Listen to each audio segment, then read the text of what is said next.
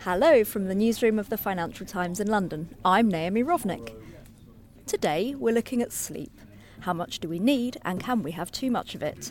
Darren Dodd discusses why sleep is being regarded increasingly as an acute health issue in developed societies, with the FT science editor Clive Cookson and neuroscientist Matthew Walker, author of Why We Sleep. Now, Matt, you refer to the problem in your book as the greatest public health challenge we face. It's been a couple of years since you were researching that book. Are you still of that opinion? Has anything moved on? Is it still as grave as you thought it might be? I think it is still as grave. In fact, I think if anything, it's become a little bit worse. We don't see a rebound in terms of total sleep time right now. I believe that sleep remains the neglected stepchild in the health conversation of today. I think we've done better in terms of educating the public on things like diet and exercise and all sorts of interesting public health issues. But I cannot for the life of me think of any first world nation that has set forward a strong public health campaign regarding sufficient sleep. And I think that is a blemish on the record of most first world nations that needs to be eradicated and eradicated quickly. And it will cost them very little in terms of benefit. In fact, the cost savings would be monumental if we could help increase and nudge sleep in the upward direction. There has been some movement, Matt, hasn't there, to move school daytimes so that classes start a bit later. There are a small number of counties throughout the United States that have begun to delay their school start times. And here, the average school start time is around about 7:40 to 7:45 a.m. To put that in context, the school buses for a 7:30 a.m. start time will begin leaving at 5:30 in the morning. That means that some children are having to wake up at 5:15 or 5 o'clock, maybe even earlier, which to me is lunacy. And the data is compelling that when you advance school start times, allow children to sleep longer and get the sleep that their brains desperately need, academic grades increase, behavioral problems decrease, truancy rates decrease, and psychological and psychiatric referrals also decrease. So the evidence, I think, now is overwhelming regarding the benefits of later school start times. OK, let's get a little bit into the science now. Clive, why do we need to sleep? At the most fundamental level, and Matt may disagree, biologists, sleep experts I've spoken to say, we don't really know why we sleep. We certainly know from experiments that sleep is absolutely essential for all animals. If you don't sleep, as Matt will know all too well, you die. What happens during sleep that makes it so essential? There seem to be two things. One is very practical, that when the brain is asleep, certain biochemical waste disposal operations happen in the body. Some of the brain cells actually change shape so that waste products can be flushed out. And the other thing that happens is information processing, the consolidation of memories and so on. So there's a lot going on in sleep, but at the most fundamental level, scientists haven't yet worked out how it happens, or have they, Matt? Well, I think it really depends on how you pose the question. It's a little bit like saying, why are we awake? And there isn't one answer to that. We are awake for 2/3 of our life for a whole multitude of different reasons. That's the function of wakefulness. So I think it's actually a fallacy to ask the question, why is it that we sleep? What is the single function? In fact, what we've realized is that sleep serves a whole constellation of nighttime benefits, not just for the brain, but also for the body. Sleep is perhaps the very best form of natural blood pressure medication that you could ever wish for. Sleep restocks the armory of our immune system so that you wake up ready to fight any pathogens, viruses, infections coming your way. Sleep regulates your appetite hormones so that you eat properly. It regulates your blood sugar so that you're not set on a path towards diabetes. And so all of these aspects of brain and body are wonderfully restored by sleep when we get it and demonstrably impaired when we don't get enough. So I would argue that we actually now know many of the functional benefits of why we sleep. And Matt, do we know why we dream? Do we know why we dream is a difficult question to answer. Dreaming principally comes from a state that we call rapid eye movement sleep, or REM sleep for short. And there are at least two areas that seem to give us answers to why do we dream above and beyond why we have REM sleep. The first is that dreaming seems to provide a form of overnight therapy. It's essentially what I would call mental first aid. And sleep, and particularly not just dream sleep, but dreaming of specific things, the content of your dreams, seems to provide that divorcing of painful, bitter emotional residue from previous waking experience so that you wake up and you don't feel as bad about those things anymore. You've resolved them. That seems to be one benefit of dreaming. The second is memory, and particularly the integration of memories, not just the strengthening of individual memories, but stitching them together. What we know is that people who don't just dream, but dream of the things that they were learning during the day, when they wake up, those are the people who show improvements on those memory tasks. So it's not just enough to have REM sleep. It's not even just enough to have dreaming. You have to be dreaming about specific things to get these memory benefits, which gives us a lens through which we can feel confident that it's dreaming itself, not just the stage of sleep from which dreams come. And the act of sleeping as well plays a very important part in things like productivity. We ran a lovely story in the FT a few weeks back about a Japanese company that's actually offering its workers a cash bonus if they can prove they got a certain amount of sleep each night. Tell us a little bit more about things like shift work and how it can affect the workplace. Well, we and others have done a collection of studies now that I think provide an evidential truth, which is less sleep does not equal more productivity. That was a fallacy even in the rote industrial era, and it's never been more true now in the digital knowledge era. I would say that science can probably be summarized in the following 5 ways. Underslept employees, defined as getting 6 hours of sleep or less, firstly will select less challenging problems. They will opt for the easy way out. They'll just check voicemail or email. They don't dig into the hard work of projects. Secondly, of the problems they do select, they produce fewer creative solutions. And creativity and ingenuity, of course, are supposed to be the engines that drive business forward. Third, we know that when underslept employees are working in teams, they slack off and they don't do as much hard work. It's something that we call social loafing.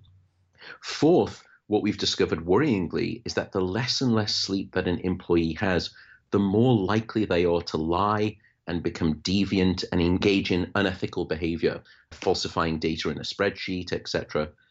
And then the final thing, which is work done by Christopher Barnes here in America, he found that the impact of a lack of sleep goes all the way to the top of the business chain, because the more or less sleep that a business leader has had from one night to the next, the more or less charismatic the employees will rate that business leader from one day to the next, even though they know nothing about the sleep of that CEO. It's evidential in their behavior. So we know the science in the trenches level, but there was a wonderful report by the Rand Corporation, which was featured in that great article that you mentioned there in the FT. They looked at the enormous cost of sleep deprivation at a societal level, in fact, at a national level. Firstly, what they found is that insufficient sleep costs most nations about 2% of their GDP. So here in America, that's $411 billion of lost productivity and profit caused by insufficient sleep.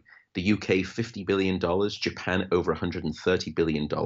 So I think my take on this is if we could solve the sleep loss crisis within the workplace, we could almost double the budget for education in most of these nations, or we could almost halve the healthcare deficit. So I think sound sleep has to be seen as sound business. It is the very best form of physiologically injected venture capital that I think any company could wish for. But isn't there individual genetic variation in how much people need to sleep? And there have been some famous leaders like Margaret Thatcher, like Ronald Reagan, various business chief executives who say that their own genetics mean that they really can get by on 4 or 5 hours a night. I firstly would actually test if the claim is true. I think it's a wonderful thing to build this superhuman-like quality around you as a leader. And I think several of those that you mentioned there, including the current head of state in America, Donald Trump, he is a vociferous proclaimer of insufficient sleep as well. I think it just looks good for the image. Nobody has verified that they actually slept that little. What I would say, though, which is very saddening, we now know based on a robust science that getting sufficient sleep is probably one of the most significant lifestyle factors determining whether or not you will develop Alzheimer's disease. And I've always wondered whether it is coincidental that Margaret Thatcher and Ronald Reagan, both who claimed to get very little sleep, ended up in later life, tragically, both developing Alzheimer's disease. And I would wish that on no one. Are there people who can survive on less than 6 hours? There is a very rare genetic mutation that we've discovered that allows people to survive on somewhere between 5 to 6 hours a night and not show impairment. But to put that in context, you are far more likely to be struck by lightning in your lifetime than you are to have this rare genetic mutation. Some people, though, sleep more than 8 hours, 9 hours, 10 hours, and there are epidemiological studies, Matt, showing that their mortality and health records deteriorate with longer sleep beyond 8 or 9 hours. Is that true? It does seem to be true. There's almost like a J-shaped curve to sleep and mortality. We know that the shorter your sleep, the shorter your life. But what's interesting is that that reduction in your risk of death doesn't keep going the longer that you sleep. Once you get past about 9.5, 10 hours of sleep, your mortality risk actually starts to rise again. Now, if you look into those studies, it's unclear that those people who are sleeping more but seem to have a higher risk of death, they actually seem to be the people who are suffering with chronic disease, things like cancer, immune issues, or cardiovascular disease. Now, one thing we know is that whenever we get sick, we just tend to want to sleep more because sleep is the Swiss Army knife of health. Whatever ailment you have, it's more than likely got a tool in the box. And so right now, one interpretation of that data is that, in fact, the reason that people were dying but sleeping more is because they were calling up the healthcare system of sleep to try and help them. But the disease was just too severe for sleep to overcome. And it masquerades as looking like more sleep equals higher risk of death towards the end. But I still don't want to dismiss what you said, Clive, because I think it's an interesting point. Let's just entertain the idea that there could be such a thing as too much sleep. Well, we shouldn't be surprised by that because the same is true for food, the same is true for water, same is true for oxygen. Can you drink too much water? It happened in the 1990s with the ecstasy crave. People were overhydrating, their blood pressure went too high, they had cardiovascular events. Can you eat too much? Yes, of course, we know that that's the case too. Can you have too much oxygen? You can have hyperoxemia, where you have free radical damage in the brain because of too high oxygen concentrations. What about the fourth principal ingredient of life, this thing that we call sleep? Well, we haven't discovered that too much sleep leads to deleterious health consequences, but I think it's a reasonable possibility. Are most people in danger of sleeping too much, though, based on the data? Very much not. Quite the opposite. So, Matt, what is the ideal amount of sleep and what kind of time of day is best to do it? The ideal amount of sleep is somewhere between 7 to 9 hours. But to get 7 hours of sleep, you probably have to be in bed for at least 7.5 hours because you will wake up throughout the night a little bit. It takes you a little bit to fall asleep. So you have to be mindful when I'm telling you you need to get 8 hours of sleep. I'm telling you you need at least an 8.5 hour sleep opportunity.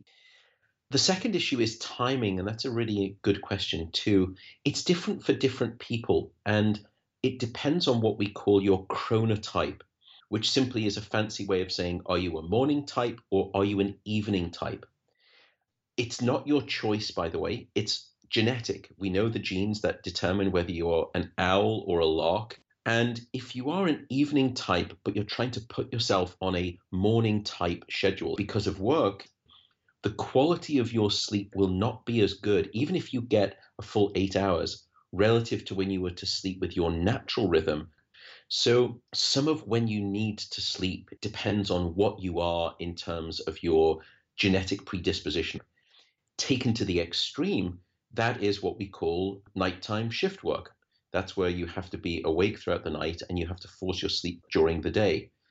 Even shift workers who give themselves 8 or 9 hours of sleep opportunity during the day, they do not get the quality of sleep that they would have if they were sleeping at night, because we are, by design, a diurnal species. We like to be awake during the day, and we're designed biologically to do that. So it's not as simple as get your sleep at any time during the 24-hour period.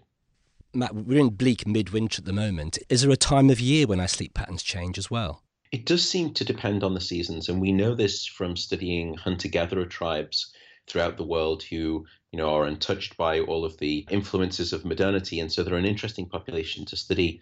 And although many of them live somewhat close to the equator, others are far enough away where they'll have a seasonal shift. And indeed, what you find is that during the winter months, they will sleep longer, and during the summer months, they'll sleep less. So that does seem to suggest that we may have this 12-monthly cycle to our sleep, in addition to many other different timeframes that we could measure and meter out our sleep need. Some of that seems to do with light exposure during the day. Other aspects actually seem to do with temperature. So it seems to be both temperature and light that dictate our seasonal changes in sleep. We also know, strangely, by the way, that our sleep changes dramatically on the basis of the moon, on the lunar cycle too, that during the full moon, we tend to sleep a little less.